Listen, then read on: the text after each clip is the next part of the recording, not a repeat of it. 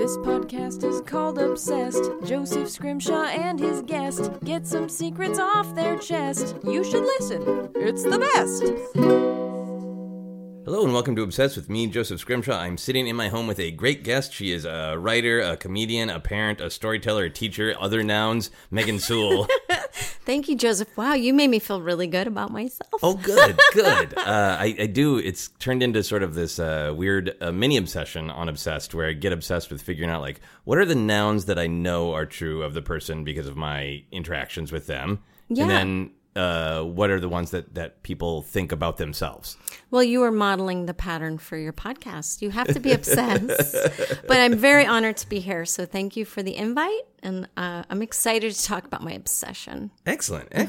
So we will we'll dive into it then. So you were one of the people that I have asked that responded pretty quickly with this is the thing I would like to talk about. Mm-hmm. Sometimes people are like, I don't know what I want to talk about. And then I'm always like, ask your best friend or romantic partner. They will tell you what you're obsessed with. Yeah. But you knew. Oh, I know. It's been a long time. That's Okay. why. And it just is one of the few things that never faded. Pez was also something I loved. But at a certain age, you're like, should I have 350 Pez? Right. And do I need to eat candy out of my favorite superhero's neck? Yeah. Exactly. It's barbaric. So I pretty much gave that one up. Okay, fair enough. So your obsession is Raiders of the Lost Ark. This is really fun for me because I did an episode about it many years ago, but I'm really happy to start revisiting things that people are really interested in because the podcast grows and changes, and when it's something that a lot of people like, it is a totally different episode to talk to people about it because they approach it entirely differently and experience it entirely differently. Well, I applaud that person for their taste, but yes. Okay, so let's dive into it then. When did you first see the movie? What are your beginning memories of it? So I think I was 13. I had just moved from D.C. to Atlanta, and moving in 7th grade is... that's a tough year. Yeah. I went to a school where everyone had known each other since kinder, and I was an awkward child. And I was very young for my age. And I had some, daddy issues. I didn't get to see my dad very much at that point. Okay. Because of a far away divorcee thing. And so Harrison Ford as Indiana Jones was kind of like... right at the perfect age for me because he was sort of like a dad and sort of like a boyfriend, and I kind of wanted both. That is some very good insight in yourself. Some very honest and very good insight. Thank you. So you were moving to Atlanta. Yes, I had just moved to Atlanta from Washington, D.C., where I had always been since birth. And it was a tricky adjustment. And that movie, my getting obsessed with it, really filled all my lonely time. Okay. Because I got obsessed. So I was cutting out, you know how they would advertise what's playing in the movie theaters because everyone used a newspaper. I would literally cut out, here's Regal Cinema with Raiders playing, here's General Cinema, and I would just have hundreds and hundreds and hundreds of these little advertisements for movie theaters that played Raiders, and I would do it every day, cut it out of the paper every day. I mean, I got so it was just that desire to be attached to something you love, right? Yeah, and this wasn't internet time, right? I couldn't find other fans. I was kind of on my own, so that was what I was reduced to for a good amount of time. Regal Cinemas is my fellow fan of and I remember there was a movie called Tattoo that was playing at the same time, and it was hilarious because they all were misspelling tattoo. So that was another kind of, I was a nerd, so I'm like, they're not spelling it right. So I got a double whammy. You got to spend time with something you love and, in your mind, pedantically correct something. Yes, it made me feel so superior.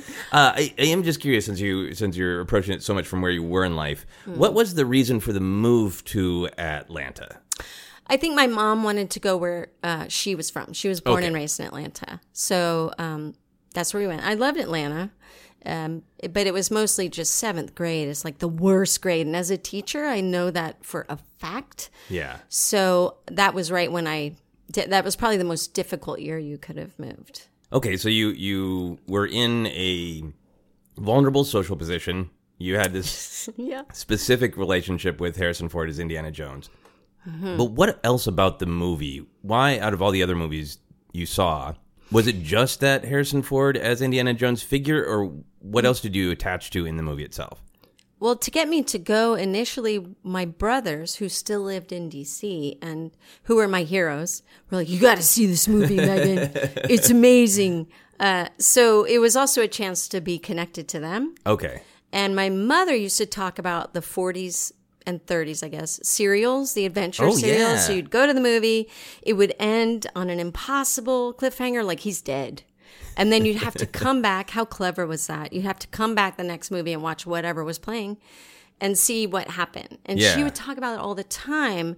And so she was excited because this was supposed to sort of emulate those serials. Yeah. And I remember she always said they would never lose their hats. No matter what happened, they could, jump off a building in a windstorm. And so I loved that Indy never lost his hat either. Yeah. Except for one scene. But we're not going to go into that nerd totally out yet. So did you cut out newspaper clippings. Did you play Indiana Jones in any other way? Or at your age, were you beyond the age of playing? Kind of, but, because I didn't have friends who would be down with that. But I would fantasize all kinds of my own episodes and serials of it.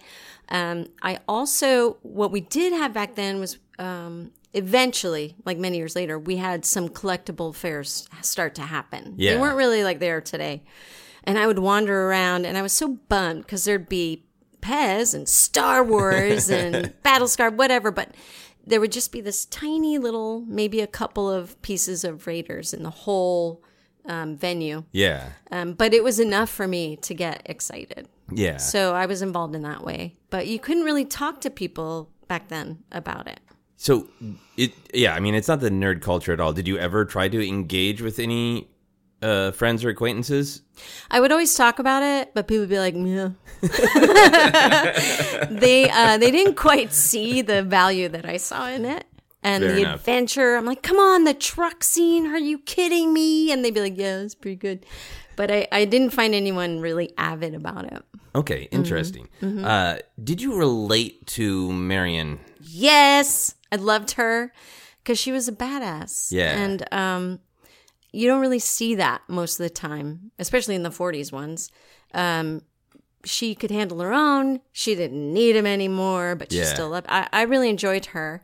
And I was disappointed when the second movie came out and he was already on another lady. Yeah. And she was annoying.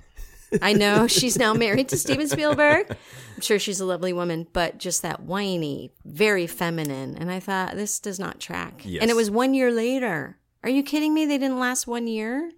Marion, I think it was 1 year later. So this always... Or is that a prequel? It's I think a prequel. Oh, it was. So it was 1 year apart, maybe. Yeah. And the time frame. Yeah. You're right. It was a prequel. Did you, when you were a kid, did you process that it was a prequel? Because that's a thing that they often, the general franchise gets criticized for, of like, why is it a prequel? And Lucas has said it's because we didn't want to deal with Marion, which obviously doesn't help anybody feel better. That's too bad, because I thought she was one of the coolest things about it. You didn't see a lot of female heroes like that. Yeah. But no, the prequel never bothered me, because I think it's supposed to be technically Raiders is like chapter 24 or something in his whole chronology. I just wanted to see him. To me, he's like a buddy. You get to know your friend. You don't see him for a few years. Maybe he's gained some weight. He's balding. Maybe he's a little more boring. He only talks about his kids, whatever it is. But I still love him. Right. So I'm a lot less critical. People are real harsh on it. Like the fourth one, God bless them. Like, they hated it. He would never survive a nuclear blast in a refrigerator. And I'm like, yeah, but it's based on those 40s serials. Adventure like serials. Yes, you're speaking my language. I'm tracks. so happy. Yeah. And I love him, so I accept good and bad and ugly. Yeah. I think that is a good choice. So when did a VCR come into your life? Because I would imagine that is a part of your obsessive love of this movie. I do remember getting the VHS. It was very exciting. Was it $80? I can't remember the price back then.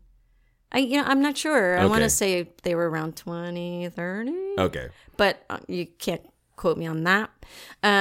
It was very exciting because I wore that sucker out because my goal was to know every word and time it perfectly and know the shots and the movements. You know, when he's trading that, the very opening sequence, the idol fertility idol for the bag of sand, and he like moves his hands in a certain way, and I'm like, I get it. I mean, I was so you were memorizing poor finger movements. lonely child. Yes, yes. It's good that I didn't have anyone to talk to because that would have just sent them away. Well, it would have ate into your indie time, right? That's right. Yeah. And I became very annoying if you watched the movie with me because at that age, I would not shut up and I would say every word if we were watching it. Okay. How annoying is that? So, obviously, as you grew older, you met other people. I know I'm lucky to know many of your friends who are cool people, nerdy people. Was there a point in life where you suddenly you're at a party, you maybe it's talking about movies you liked back in the day and Indiana Jones in the Raiders of the Lost Ark come up? Oh, yeah, because of the collectible things I did have, I had movie posters of every film, anniversary years. There was no, and I had a big old collection over time. Action figures, lunchboxes, board games, anything. And I'm a little sad I gave most of those away, but so everybody knew Megan likes Raiders of the Lost Ark. And a lot of people would talk to me about it in a very general way. They'd seen it once, they thought it was cool, but nobody really had that solid understanding of it. Yeah. Most people would be Star Wars fan, which I also love, but I am like, you are something different. Your understanding of Star Wars is beyond. Obsession, yeah. But Han Solo, of course, also Harrison Ford, and the same kind of vibe for me. Absolutely. Like, love him. So I would usually have to revert to, let's talk about Han Solo, because you can have a conversation about that. So fine, I'll talk about Space Indiana Jones. Yeah. I'm still talking about Indiana Jones. Yeah, I got respect, but I just didn't have a lot of conversations that went beyond, I liked it. Okay, so did you ever get to a point where, moving even closer to the future, where the Raiders of the Lost Ark, I think, is one of the most beloved movies. I feel like you'd see at this point, if you're around anybody who likes movies, it's a pretty easy movie to engage on. Yes. Have you had a chance to enjoy that level of engagement? Do you want to enjoy that, or do you still want it, or do you want it to be kind of your thing that you process the way you did? No, I would love to engage more. Like I told you earlier, I haven't been a good fangirl. Now that there is the availability, I forget because I grew up not having it. So I sometimes forget I could find people and get more information, but I don't always think about that. And then I got married and had a kid, and time just goes by. Yeah. But I would love it. I did go to like the Hollywood Bowl when they played Raiders and the orchestra plays the soundtrack, like all of that. I'm so down with that.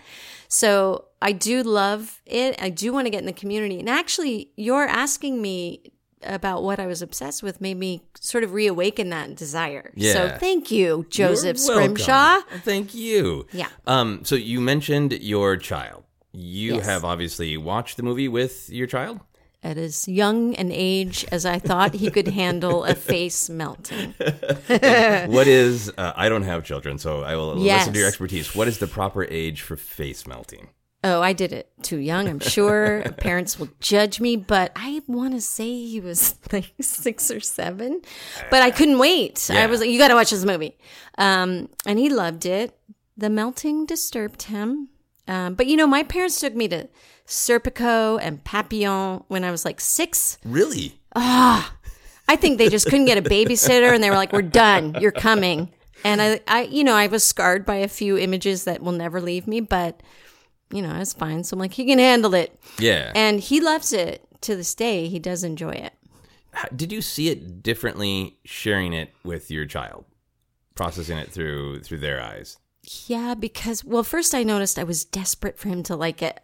So a scene would come on and I'd look at him to see if he got the joke or or he thought that was cool. But I did notice that he would look at me like that was cool. That whole, whichever scene, the airplane where he gets chopped up by the... Yeah. He didn't like that part, but, he did appreciate the spectacle. And, and he also is a people pleaser. So I think he might even amp it up a little for me. It's so great.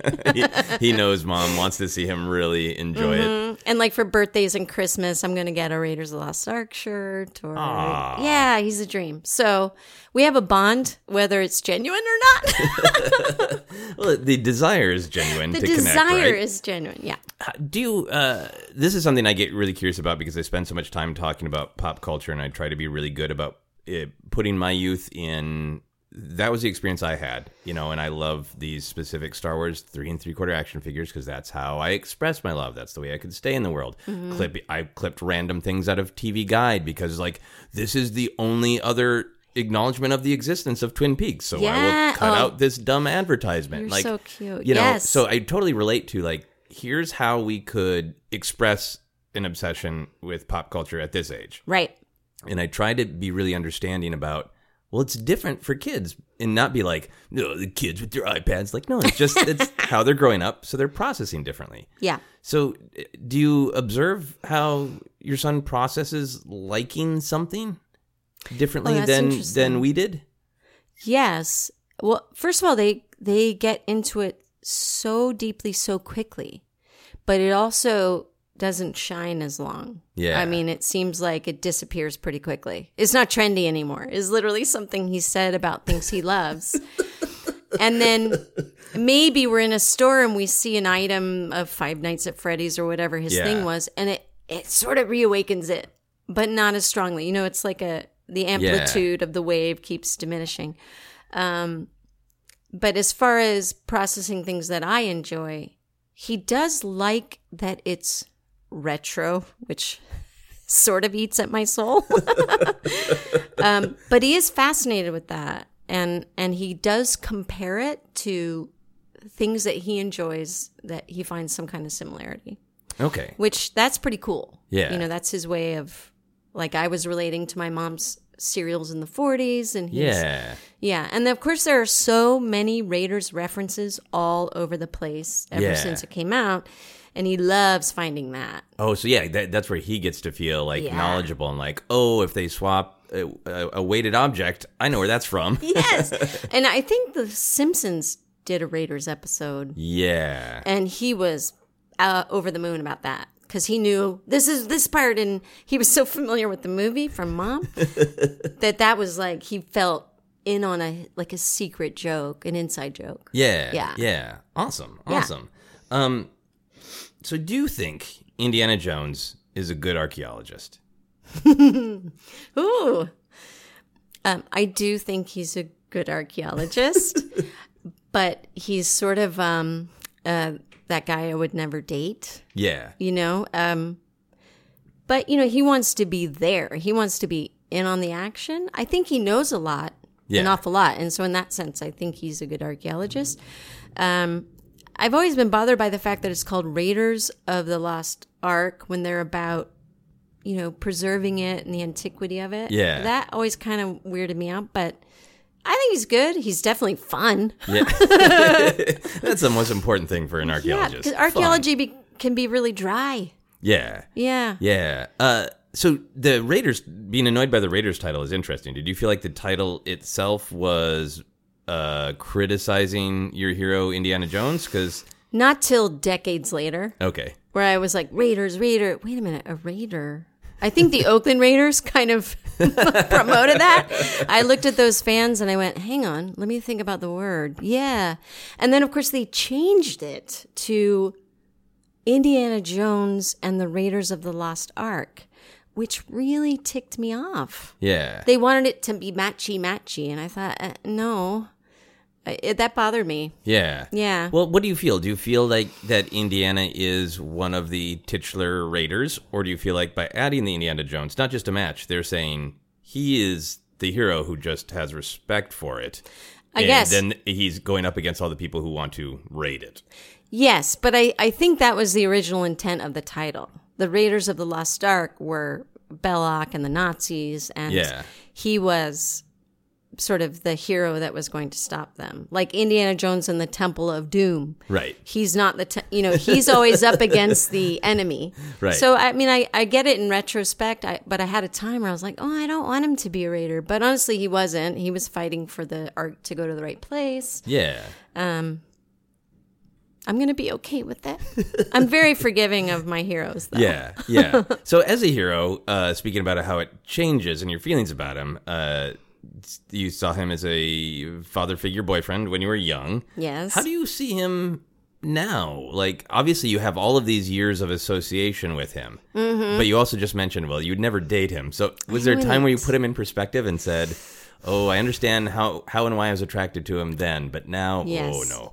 I got to tell you, though, I delayed that till probably I was 50. I mean, it was my dream. When I was 13, I was going to marry him. Yeah. Harrison Ford and Indy. Yeah. They were kind of interchangeable. Yeah, but I did because I'm too needy. He would be off in Marrakesh, and I'd be like, hey, man, a text, an emoji, something. And I don't think he needs a Marion. Okay.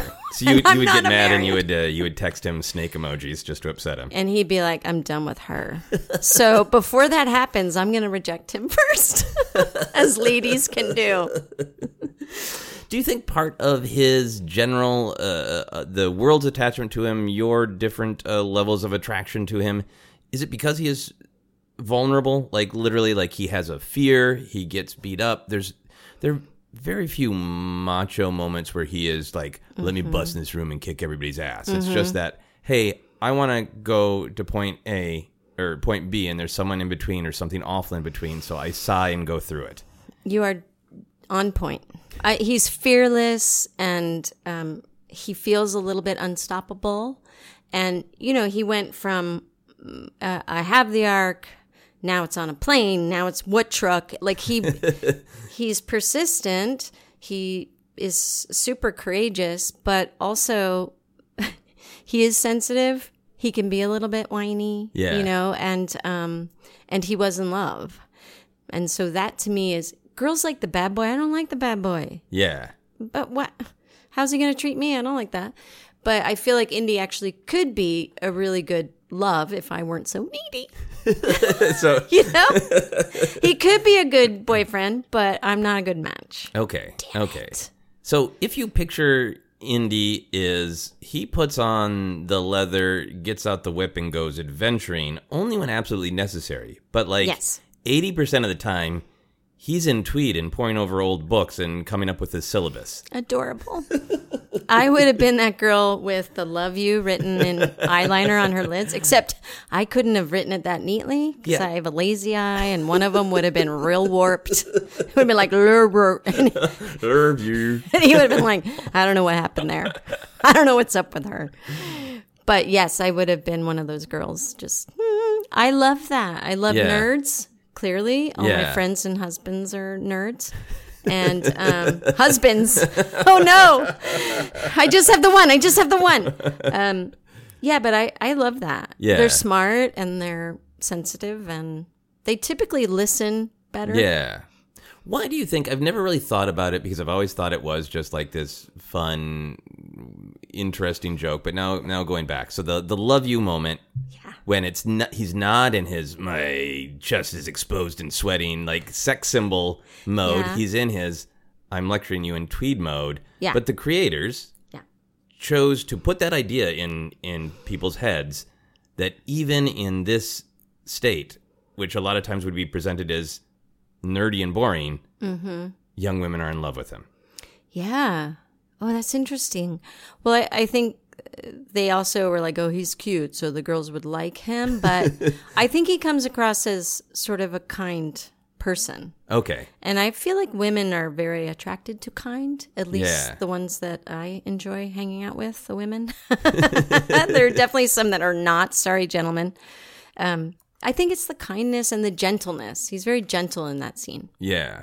Okay, so you think that's where it's coming from? I think so. Do you think it helped with your attachment to him, that scene and that idea that he is lovable in this state? Yes. As well as in his action-adventure state? Mm-hmm.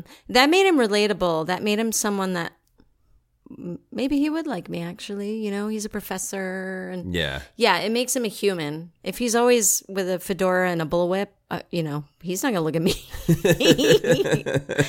Yeah. But when you can get him with the book and the chalk. But when he's got those elbows with the felt or the leather or whatever that man I can talk to. Elbow patch Indy will text me back. Yes. Hot. Fair enough. So a couple of like specific moments in the film that I wanted to ask your opinion on. Please. The famous scene where Indy shoots instead of fighting with the whip. Mm-hmm. Obviously, you know, there's the whole backstory of it was planned to be a big choreographed thing that he had diarrhea, and it was like 100+ degrees like every day. Yeah. But obviously a like super effective, amazing joke. Yeah. Do you ever encounter moments where you're like, hey, instead of the elaborate whip, I could do the comically simple thing? You mean as far as in the film, do I think that was... I mean, in real life. Like, to me, yes. I think I've thought of that moment many times in real life of just going like, all right, I'm about to do the insanely elaborate, long, arduous thing. Mm-hmm. Is there a just pull out the gun and shoot way Absolutely. that I could do this? Yes. I was a longtime improviser, and once you are, you kind of always are. Yeah. And first of all, I'm an overcomplicator in my life. Okay. So I love when suddenly the complicated becomes simple. Yeah. I find that hilarious because, God help me, I wish I could do it. But in improv, too, you know that that's something that's going to get the audience to laugh because it's like a misdirect. Right. Complicated, boom. And I remember from the probably 80-something times I saw it in the theater when it was first released, that laugh was always deafening. Yeah. And it's very satisfying, I think, because you expect, this is the boss level fight. Yeah. And then it's taken from you, which is kind of a risky move, but I loved it because of his face. I think his face delivered it. Like, right. Jesus. Yeah, his whole body language of like, let's just forget about this, right? Yes. We don't need to do this. Yes, my bowels are not down with this. Yeah, so it's super, super funny moment, but I also think it really contributes to what I like about the character of like, I don't have an investment in combat. If I can do the simplest thing, if I could walk to the store and just like put an order in for the Ark of Covenant and get it, you know, if Amazon would just fly it to me in a drone and I could stay in Tweed, I would be so happy about that. I don't want to be doing any of this. Yes. And it so contributes to that, which is, I think, why the audience probably didn't get mad and feel cheated. Yeah. Out of an amazing action scene. And it makes him, it fits with the fact that he's not arrogant. You know, it would be sort of arrogant to be like, all right, now I'm going to take on this obviously incredibly well-trained man and defeat him easily. Yeah, I really enjoyed that too. It again, I think it makes it more relatable. Yeah. Because we can all go, oh yeah, thank you. Yeah. I love you connecting it to the idea of improv that Indiana Jones is saying, yes, you have a whip, and I'm going to shoot you. Yes, I also have this gun, remember? I established it earlier. They did a lot of improvisation from what I understand, and it's some of it, they're my favorite scenes. I know Belloc and Marion Ravenwood, when they're drinking in that tent and she gets drunk and she's in the beautiful dress and she tries to escape. It's such a charming scene and it was largely improvised. And I think it's not the years, it's the mileage. Oh, wow. I feel like I read that one time decades ago, that also was improvised. And so to me, that's where good life comes from. And Lucas and Spielberg were really open to improv. So yeah, that was cool. Yeah, and I think they're rewarded for it as well as having the good script. Yeah. Speaking of Belloc, yes, the line "We're not so different, you and I." How did you receive that when you were first seeing it? Was that mind blowing? I loved it. It was mind blowing, but it made me gasp. You know, like that's right. And I feel like a friend of mine says, "You spot it, you got it." So if you think Belloc's such a jerk and irreverent and whatever, he's working with the wrong people, then there's something about that in you. And the fact that they were similar, but sort of, you're the shadowy, I'm the shadow and you're the light. Yeah. It fits everything in life, yin and yang. And it really resonated with me. Yeah. But it also made me see, one little push, Indy, you could go the wrong way. Yeah. I enjoyed that. Belloc was so sophisticated and sexy and under control. So he was kind of like a Bond almost, like hero that we would see him as a hero in another movie. Right. So I kind of loved that. And, Indy's a mess.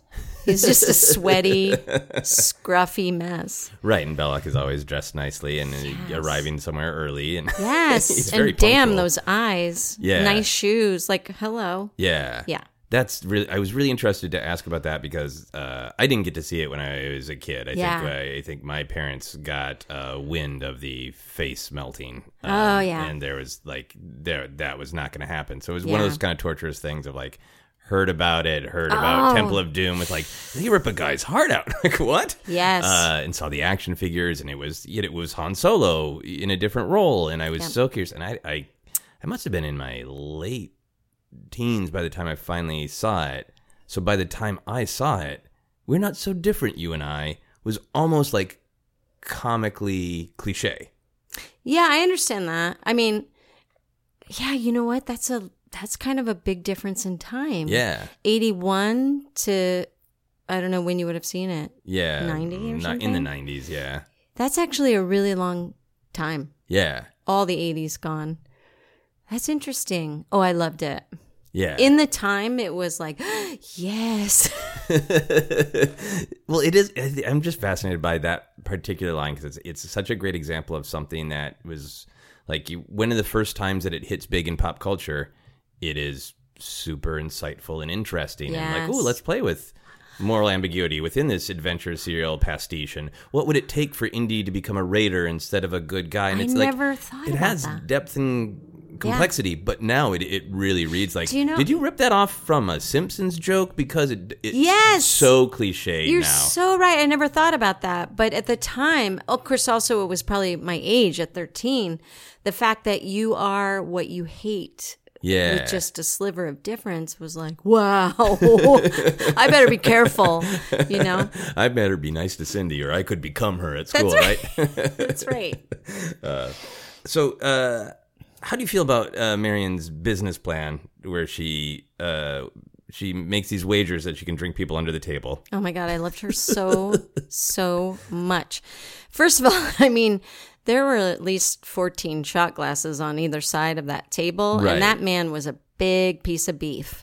I mean, and he had the red face of an alcoholic, so I was impressed. But I loved it because she was just smart enough to know they're going to underestimate me, and I'm going to go for it. Yeah. Which I actually think is what smart females have done in the past. If you're going to underestimate me, I'm going to find a way where I can use that to my advantage. So I loved it. I'm not sure how much money she made off of it, but it was probably more than just running the bar. So. Right. It's a good way to make additional income. Yes. Did it affect your understanding of alcohol? Did you, when you, not to make any assumptions, but Please do. I imagine you've had alcohol in your life? So much. Today. Me too. Did you, like, when you first started drinking, was there a moment where you're like, oh my God, now that I drink, I understand that is a lot. Well, I think it got stronger over time, but even at 13, I was like, if my dad or mom did that, I remember one time my brother drank alcohol. He found, I don't know if he went to the liquor cabinet, whatever, but he hurt himself deeply. And he had a paper route, and my mom had to do it because he was barfing on the front lawn. And so I definitely had a sense that a little bit goes a long way. Okay. And also to watch a huge man fall backward Yeah. without even realizing it, I knew, like, that's a lot of liquor. I'm sure as I got into college and shots became a thing, that's when I was like, she should be dead, So how do you feel about the critique that sometimes gets made about this movie that Indiana Jones ultimately doesn't affect the plot? That the Nazis, Belloc, are eventually going to find the Ark, they're going to open it, and they're going to kill themselves. Oh, okay. I think he does affect the plot in that because the Ark was opened, all those people disappeared, literally. Yeah. So the Nazis will not get their hands on it and maybe figure out how it can be used. And it winds up, unfortunately, being buried away forever. But it is out of the hands of the Nazis. So, yes, but I don't need my hero to change the world. I would love for him to. Yeah. But I've always found that really unrealistic, And now everything is right with the world. I kind of like that it's like, because he's kind of a grinder, Yeah. And I kind of like that he's like, ugh, damn it. I did all that. They don't know what they're dealing with. Let's go get a drink. It feels more like a kind of noir feeling. And I don't know. I like it. Yeah. I didn't require that of him. Yeah. So, I mean, that didn't make any... obviously did not bother you at the time that he doesn't have this super heroic, proactive... Like, I think you can go through the plot and argue, like... Absolutely. Did them stealing his work allow them to find it, or would they have eventually found it without him? That gets into the technical. Let's analyze the plot. But in the bigger picture, sort of the idea of how we tell stories, the idea that for the big third act finale, he's just present while they do a thing that they shouldn't do, that they would do whether he was there or not. It's not like he goads them or tricks them into their fate of opening it. That's their choice, and he is just an observer to it. Actually, a non-observer since he closes his eyes. Yeah, he closes it. You're right. Well, for me, in that narrative arc where we get to the climax and the hero either solves the problem or he doesn't, happy ending or sad ending, and I feel like he chooses to not solve the problem because that archaeologist in him, that Belloc in him, was so strong that he chose that instead. Yeah. He could have blown that thing to smithereens, and that would have solved everybody's problems. Right. So to me, it's just sort of a sad ending, a sad hero ending. He didn't quite come through. Yeah. But again, I'm like, yeah. I don't blame you. I would have wanted to see something too. Yeah. If that were my life's obsession. Yeah. Right. That's the thing he always wanted to go after. So. Yeah. So you feel like I'm very forgiving. That's good. So you feel like just his personal narrative arc, the high moment for him, the important moment for him, is threatening to blow up the ark and then making the choice not to do it. Making the choice not to do it, even over the woman that he loved. Again, I'm not dating him. I mean, it makes me love him a bit more, too, because he was genuinely that invested in the archaeology part of it.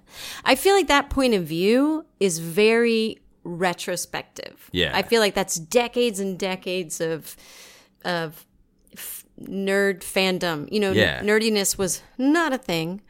And now we're looking back on everything, and it's sort of hindsight is 2020. Yeah. Because at the time, it was a fluff summer adventure movie, and we all like buckled in and loved it. And I really feel like we didn't analyze films the way we do now. No, we do not. Yeah. Which is part of the reason that I'm really interested to talk to you about this. So I'm always kind of like, I see what you're saying, but I really liked it. Yeah. Yeah, and I think that's I'm fascinated with that in our culture. I feel like, it's great to discuss movies. It's great, especially to discuss, like, well, what do we as a culture think is good writing? What is good story structure? But those, I think, kind of valid discussions quickly slip into sort of clickbaity plot hole. Let's show how they screwed up. Yeah. And it's so fascinating to me to go like, well, obviously it's not a flaw because millions of people loved it and it spoke to them. Sure. So you can have a subjective opinion if you watch it for the first time in 2019 and say, oh, I don't like stories that are constructed like that. I need the protagonist to blah, blah, blah. But I have a hard time saying it's a flaw because millions of people enjoyed it, and it is a classic, beloved film. We have character flaws. So, flaws are critical, and I know what they mean, like a story flaw, but I find it a very insecure culture that has to focus on where can I find the mistake. And I really feel like Yeah. Star Wars films, such heavy criticism. Oh, yes. And I'm like, yeah, but don't we love it? To me, I'd much rather look at what I loved about that story than what I didn't love about it. Yeah. Yeah. Yeah, that makes a ton of sense to me. And I think just you are embracing it as something a story that was being told. As it was intended, yeah. Right, and you're receiving it as a story, not as a puzzle. to make or break. I mean, Spielberg and Lucas were like, I think they were in Hawaii hanging out because Lucas was afraid. It was Star Wars opening weekend, and he was afraid it was going to bomb. Right. So they hung out, far away. And, the story is that Spielberg talked about doing a spy movie, and Lucas had been thinking about this for a long time, this sort of Raiders idea, and they thought, oh, that sounds fun. Yeah. They didn't say, oh, let's figure out this incredibly complicated and yet seamless adventure. They wanted to entertain. And so were you not entertained? Right. And I think it is important, that idea of they were recapturing their youth, and that spoke to your mom, right? And that spoke to other youth who didn't know that it was coming from a place of reclaiming your youth for Lucas, Spielberg, Kasdan, all of them. And the suspension of disbelief is dying. I think we always need to have the suspension of disbelief. Yeah. Mm-hmm. You said another thing that made me really appreciate it even more, of comparing it to noir. Mm-hmm. Raymond Chandler and Dashiell Hammett novels, and in movies in particular, where our protagonists they're kind of just tour guides for the world. Yeah. Like, sometimes they are really proactive and they affect an outcome. Other times they're just like, hey, I solved a crime that already happened, and I have revealed to you what is wrong. Yes. What is the seedy underbelly of the city of Los Angeles? Yes.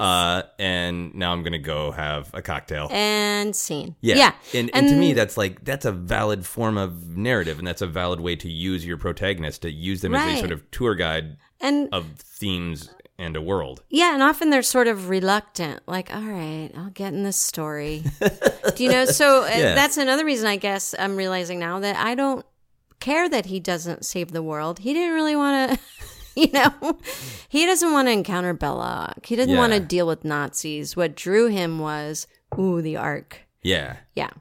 And treating it respectfully. And that's really powerful, Absolutely. I think, especially always, but now, where you want heroes to just be like, hey, history. I have knowledge. Don't touch that button. Yeah. Here's what happens when you touch that yes. button. Could we learn from history, everybody? The whole movie is the bad guys just touching that button, and the heroes going, I told you. Guys. Yeah. Is there anything in the real world, like the Ark, where you feel like the best move is to just not look at it? Oh. The news. Yeah, I mean, I do have that about a lot of things. I feel like if you have to go in with a critical, meaning not discriminating, but tearing down sort of eye, don't do it. Right. So, like, certain parts of the internet for you are like just like opening the Ark. Just close your eyes, because it's just anger. Yeah, it's like the comment section. I keep getting sucked in. I tell myself, just don't bother. And I get sucked in, and I'm like, that guy's a turd. But I have to learn, like, that's not worth looking at. Yeah. If it's something I'm really excited about, and then I read how everyone hates it, I think, well, why did I do that to myself? Right. I know better. I really at an age now where I'm like, negative stuff, I just, So those things. However, because of our current political state, there's just so many things where I'm like, could we just, and I'm not saying ignore it, like don't look at what's happening. But unfortunately, I think the best thing I can do is model it. Yeah. Because I've yet to sway someone with my words and actions. So, but what else? I can't really think offhand. Probably I'll interrupt you later and tell you. I look just don't look at it. I think the comment section, particularly comment sections that like much like we were talking about hey, history repeats itself. Like last Tuesday repeats itself, right? When like I know there are places where if I click on this particular tweet and see the responses, I know that I have a good chance of seeing a perspective that I didn't know, and maybe it's a back and forth and I'll learn something. Yes. And there are other places or tweets or Facebook posts that I know, like, if you go there, exactly what you're going to see. And then like an hour later, I'm like, why did I do that? Yeah. I mean, I'm talking about even things like, a girl does something cute. And then they're like, she doesn't deserve to live. And it makes me lose my faith in people. So I'm just, don't look at it. Yeah.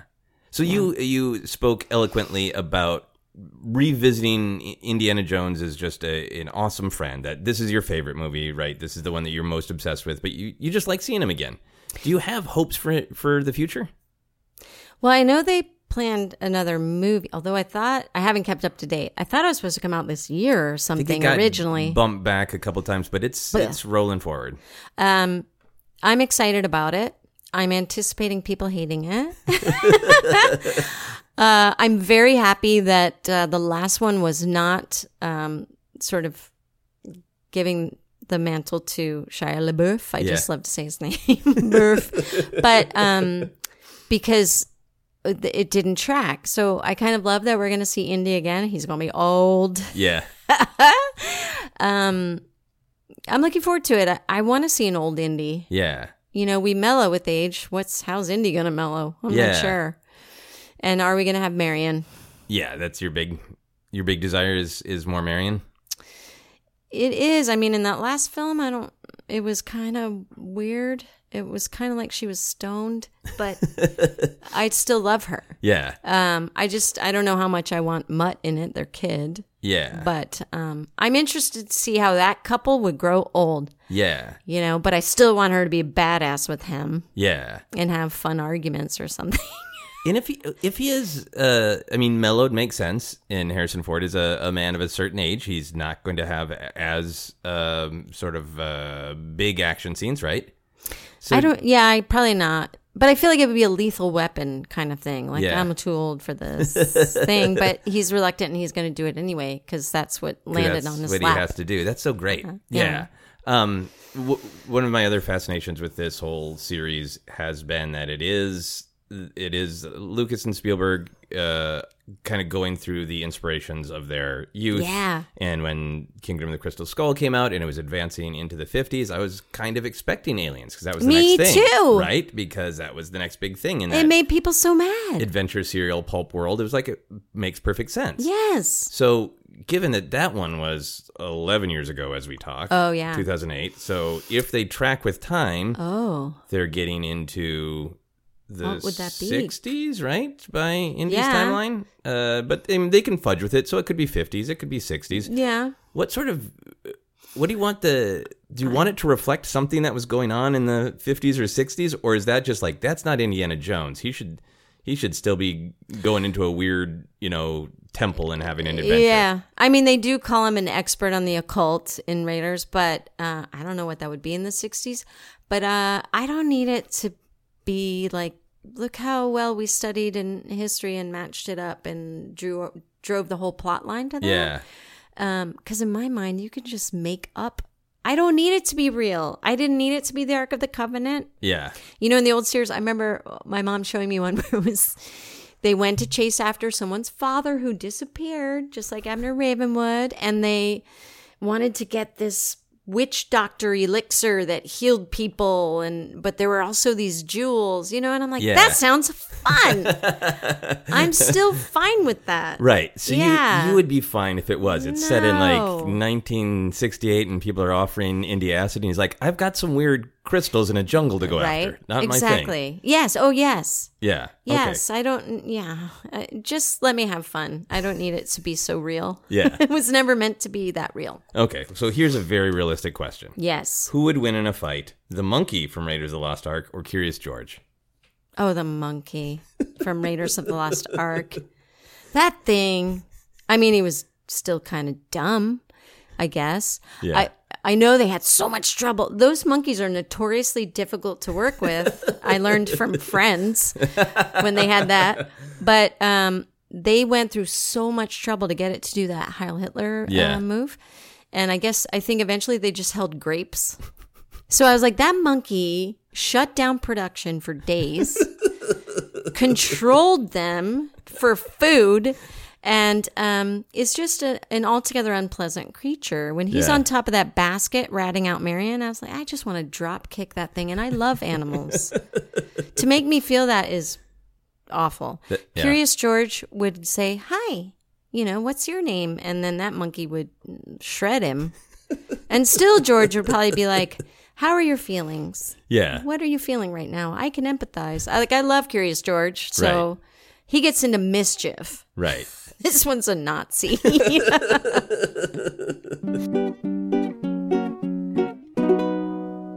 All right, we're going to move on to our How Obsessed Are You questions. So there's no right or wrong answers. There's no judgment on obsession level. Okay. Do you think about Raiders of the Lost Ark every day?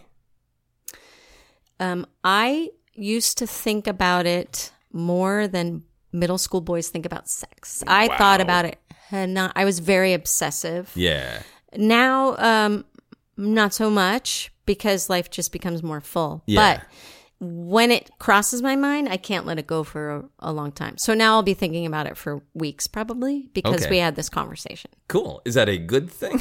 Yeah. Okay, good. It's good. It makes me happy. It's a happy story. So back off, critics. Would you watch an adaptation of Raiders of the Lost Ark that was a live stage musical? Yes. 100%. Right, because you're in it for the fun. Yes. And you like spending time with those characters and those scenes and those ideas, and you're not a purist, right? I'm not a purist. I'll notice what you did differently, but I'll also notice the clever bits that you maybe made fun of. And I will appreciate your creative effort. I'm like, if you're going to be creative, I'm down with that. I may not love it, but I can still appreciate it. Okay, cool. Yeah. Cool. If you got stuck in an elevator, how long would it take for Raiders of the Lost Ark to come up in conversation? Not that long, because I get anxious. If I'm in there with strangers, it's probably going to come up pretty quickly. I get anxious, and it's very comforting to me, Raiders. I know it so well. It's like a best friend, so I'll be like, so you like Raiders? But if they don't know anything about it, it could be the worst thing I could have done. But then you could probably describe the whole film and really... I could act it out. And they would be like, oh, man, like a person on an airplane talking to you when you don't want that. You're trapped with me for the 2-hour film. Yeah. I would like to be trapped in an elevator with you. I mean, that seems lucky to get that command performance. We would have fun. I would give intermissions, you know. Bathroom breaks. I'm not going to torture you. Yeah, pee in the corner. So you talked about having merch when you were younger. Would you want merch now? Do you have merch now? Is merch still a way that you express your interest in things? I still have an ungodly number of posters. Okay. So my husband loves Jaws. So there is a Jaws poster. Also Spielberg, so lovely. Yeah. But then there are like 4 Raiders. There's the 25th anniversary. There's several other Raiders posters because, they changed it up a little bit. And then there's one friend of mine commissioned an artist to do a Raiders poster, and it's stunning. Wow. And I got, it's like not very many were made, and I got one of those. That's my pride and joy. I still have an action figure. It's not in the greatest shape, Like, is it from back in the day? Yeah. Was it Temple of Doom that they made the figures for, or was there... No, this one says Raiders of the Lost Ark. Oh, cool. Yeah. He's a little the worse for wear, but I'm not someone that, I used to just be like, I'm not going to keep it in the box. Yeah. This one is, though. But I have still a board game from Temple of Doom, which... Okay. I used to have a lunchbox, but my husband, when he was my boyfriend, accidentally sold at a garage sale, and we still got married. So I'm a forgiving soul. Yes, you are. Yeah. A Temple of Doom board game. Yeah. Did you remove hearts in it? No, it was very, it wasn't that imaginative. Okay. I think I'm trying to remember, I think you were in like a mine cart and, you just roll your dice and move your person. I don't even really remember. I don't think I played it. Yeah. I remember reading the instructions, but I don't think I played it. And I remember having a big gummy spider from the tarantulas and, Raiders. Oh, cool. And you didn't have big gummy things then, so that was kind of like, wow. The big gummy was exciting. Yes. But after about 10 years, I was like, yeah, I probably shouldn't keep this.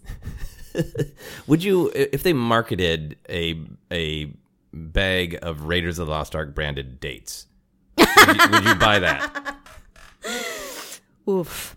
I might buy them, but I got to keep them away from my child. Just in case. Bad dates. Just in case the bad dates joke goes too far. But I kind of love the idea, so I might. Yeah.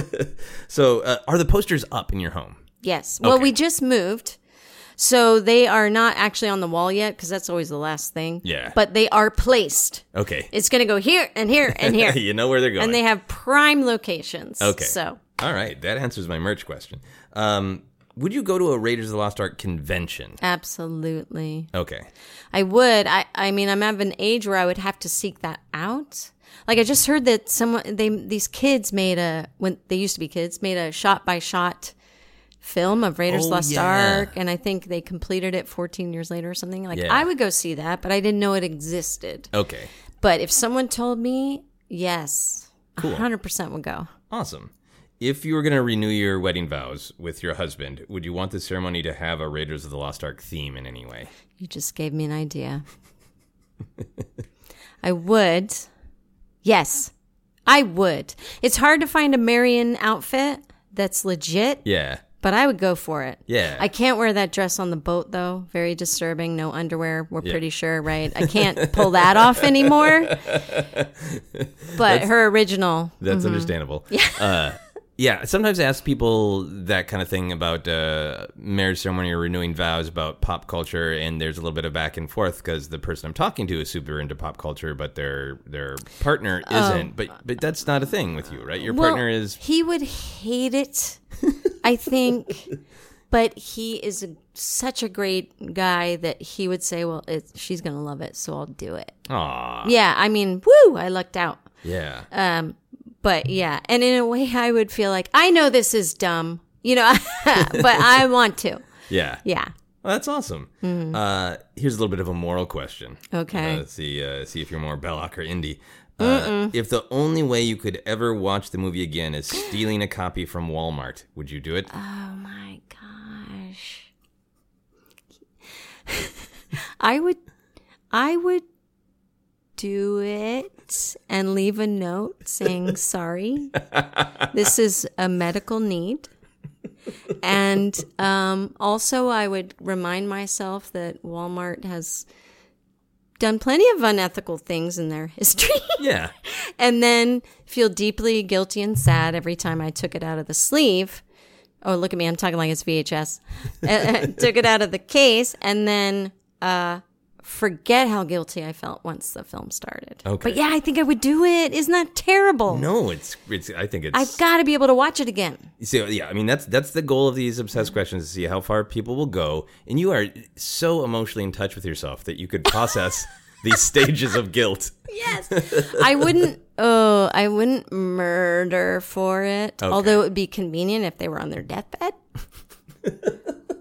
But I can't imagine not ever seeing it again. Yeah, that is just, okay, that makes a lot of sense. If aliens were visiting Earth and you got to greet them, you were the human selected to greet them, would you show them Raiders of the Lost Ark to explain our culture? Yes, I would. I mean, I would have to put it into context, but I think it's it's got all the archetypes that could explain even current culture. Right. I would just have to say we dress differently and our enemies maybe look a little different. Yeah.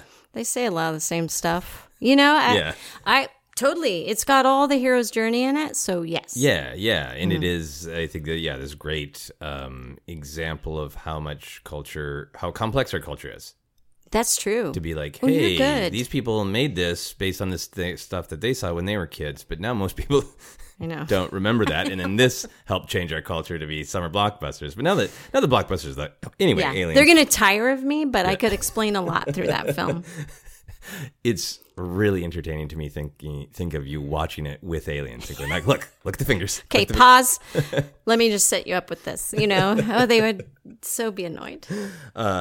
This is the one that I ask everybody: if you were about to see Raiders of the Lost Ark on the big screen, but a bear was blocking your path to the theater, would you try to get around the bear? Yes. Because on the big screen, like in a cinema, I mean, especially those old movie houses, absolutely. I mean, I'm not saying it's intelligent. I'm just saying it's a drive. Yeah, it's a passion. And maybe I go get some raw beef. And I mean, we can be clever about this. Absolutely. Right? I arrived early. I would arrive early. Yeah. So I have some time to figure it out. I would. Yeah. No joke. It's such a great Indiana Jones answer to be like, All right, I got to get past the wood bear. Yeah, yeah. Oh, maybe I should bring a whip. Although I'm not handy. You're not handy. Have you ever, in your love of the movie, tried to play with a whip? I did, in fact. How'd that go? I hurt myself many times. I somehow kept whipping myself. I couldn't quite get it to work right. Okay. Yeah. Did you go purchase one? Did someone gift you a whip because they knew you loved this movie? A guy. I think he might have had a nerdy crush on me. He was this very awkward person. He somehow had a bullwhip after knowing that I liked Raiders. I don't know if it was his or I don't want to know. It just showed up. And then he thought, it was one of those things where I'm going to teach you how to do this. I'm going to teach you how to play pool and lean over you. I don't remember. I may have clocked him with it too. I wouldn't be surprised. I'm not a delicate, graceful creature as much as I want to be. I don't float. Okay. Yeah, and so I remember snapping it, and he kept taking it from me to show me how to do it, and I didn't like that either. No, I didn't get it. I didn't get it. Well, given that story, I hope he was lightly whipped. I mean, that seems like. If we dated, he would have been whipped anyway. I ask everyone to make a noise to sum up their obsession. What kind of noise? It can be something from the movie. It can be something that's just this is how you feel when you watch it. Oh my gosh, a noise? But not words. It can be whatever you want. If it's words, that's fine. I think it would be... you know what? There's always been something that the way Marion, I don't know if she's from Minnesota or what it is, but she says, "See you tomorrow, Indiana Jones." So I always think of Jones because everyone winds up Belloc Jones. So we got a French accent, we got a Midwestern. So that one, or just her voice when she's saying the torches are going out. And the yell when they close her. So it's just no! Because those have that emotional sentiment to me. Yeah. But I'm not good with noises, so for me, that was pretty good. Yeah, that was great. Yeah, it was great and very insightful. Never picked... Dum, dum, dum. Also, the soundtrack, I used to own the album because that's all we had back then of the soundtrack, so I have a lot of emotional connection to that because that's the only way I could replay the movie. Right. And did you play it in the background, or did you just sit down and go I'm gonna relive the movie? Oh, I would sit down and relive the movie because I didn't have any other. I didn't have VHS. There was no other way to relive. Oh man, yeah, it was fun. That's really cool. People are missing out on that kind of thing. I do think things like you're talking about, things have changed because we don't have as much time to saturate ourselves. The next cool thing is upon us. Yeah, and also they just watch clips of the movies. Yeah, my son will have seen this scene and that scene. Because they're all available, just little pieces. Yeah. And so, and that's enough for them. It's very strange. Yeah. Like a short attention span thing. Yeah. At this point, that sounds like a level of meditation. To listen to the soundtrack of an album and picture it is sort of Yeah. You had to be really creative with your obsession. Yeah. Mm-hmm. So I ask everyone to give a rating to their own obsession. So on a scale of 1 to 10, 1 being the lowest, 10 being the highest, where would you put yourself? So I haven't kept watching it and doing all the fangirl things. I would have said that I was an absolute 10 in the past. Now I would still call myself a 9 because when it does come up, I am savage about it. So I would say I'm very obsessed. I just haven't been up in the culture because I'm not used to that. It didn't exist for most of my fandom. Yeah. Yeah. So I'm deep. Okay, yeah. No, I think, deep. Yes, I mean, those were a lot of yeses on the how obsessed are you question very quickly. Yeah. And I'm so fascinated with how we process fan culture because I have gone through a journey in my life with specific things, like with Doctor Who, where I spent a lot of my life being no one can figure out how much I know about Doctor Who, and it's weird to get to a point of life someone's going to judge me at this Doctor Who convention if they find out I don't remember this character's name right now. Yeah. And it's that's part of that shaming culture I was talking about. Yeah. And I think sometimes it's done on purpose, sometimes it's done on accident, sometimes it's just because this is how we process. It's a cultural habit, yeah. Yeah, cultural habit. Mm-hmm. But I think you're, in my opinion, you're for sure a 9. And I think if you want in your soul to be a 10, I don't think you should let the fact that we use cute. The fact that part of modern pop culture is to be like, let me really spend a bunch of time and really, you know what, broadcast it. You have reached me. I'm going to be a 10. I've always wanted to be a 10 rating in some manner. So since I'm a solid 6, evidently, but yeah, 10. I'll take it. I'll take it. 10. Yeah. We have reached the plugging part of the podcast. Can you tell people where you can be found on social media, imagining you want to be found? And if not, you can just say, hey, screw off. I'm so bad at this because I'm like an ancient person. I'm like your grandmother with social media, but I'm Megan's, Meginz on. Is it Instagram? The pictures one? The pictures one with the little camera and the colors. And then I think on Twitter I'm Meg Soule. Megsoule. Okay. And, I'll work on it, kids. I'm working on it. Because now I realize there are people out there who could respond and have a conversation with me that I never got to have when I was 13. Yeah. So, yeah. You're on Twitter a little bit more than you have been. Is that I'm finally waking up and saying, there are other people in the world. And maybe I do want to talk to some of them. Yeah. Initially, Twitter to me was like, ugh. Yeah. And I didn't really want to be involved. But now I'm seeing people where I'm like, oh, I like the way this person thinks. And they don't always agree with me even, but I like the way their mind works. So. Yeah. Cool. All right. Yeah. Well, go find Megan. She is great. And here are some quick... she's a 10. You heard it right here. Yeah. So here's some quick plugs for this, and then we'll do our final questions. You can follow me on Twitter and Instagram is @Joseph Scrimshaw. You can follow Obsessed Podcast on Twitter and Facebook is @Obsessed Podcast. You can also check out the Star Wars podcast I co-host that is called Force Center. For info on all my upcoming shows and comedy albums and stuff, you can check out my website at josephscrimshaw.com, and you can support Obsessed by backing us on Patreon. Full info on that, go to patreon.com/Joseph Scrimshaw. All right. Final questions. That supports my thought that you don't sleep. So much. I do. I sleep, but not well. Oh, no. I'm impressed. No, it's. These people are going to be tired. They have a lot to do. All right. We'll do our final questions here. These are just fun, weird things. Okay. If you could, would you clone yourself? Oh.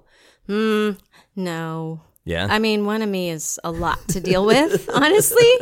It's a lot to deal with. So I think just me. Just you. Yeah. Just you. One is good. Fair enough.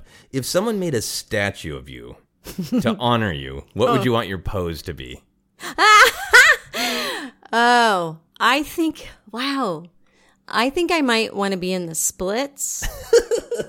Just so people know at one time I could do that. And I want my head thrown back and sort of a Mary Tyler Moore toss the hat up in the air. I think so. I think that's great. Yeah. The final question for everyone on the podcast is, what is happiness? Oh, gosh, you went deep. I know. What is happiness? I think happiness is our natural state. And we get confused early on and we have to rediscover it. And I think that's when you're at peace with yourself and everyone else. Yeah. I think that naturally brings that feeling that we call joy. Yeah. So, boom. I think we can all get there, and that we're all here to learn how to find our way back to it. Yeah. I think that's a really great answer. Nobody's ever answered just natural state. That's really nice. Oh. And I think it to me, that really resonates with what we were talking about how we approach media and things we like. Yeah. I'm so concentrating on like, hey, it will be good for me if I get back to a place of wonder. Yeah. And say, here's a story that somebody's putting in front of me. Just receive it. Right. Well, when I see babies, I'm like, well, look at you. Everything you look at is like amazing. I forgot trees are amazing, right? You're grabbing your foot. Isn't that cool? You can do that. And so I feel like everybody had that at some point, so right. It's just that we have to erase a lot. Yeah. Or at least put it aside. Yeah. Well, I'm inspired. I'm going to go grab my foot and look at a tree. It's not easy to grab your foot, especially trying to straighten that leg out. Oh, yeah. So well, that part's not happening. And I do the accept splits. that. It would be easier. But I'll work on it. Thank you so much for doing the podcast. Thank you, Joseph. It was really fun to reawaken that. And I think you're a dream. I love your obsessions and your obsession with obsession. Well, thank you so much. That is our podcast. Bye. You've been listening to Obsessed. Joseph Scrimshaw and his guest shared some stories with the rest. Rate 5 stars if you're impressed. Come back tomorrow, Indiana Jones.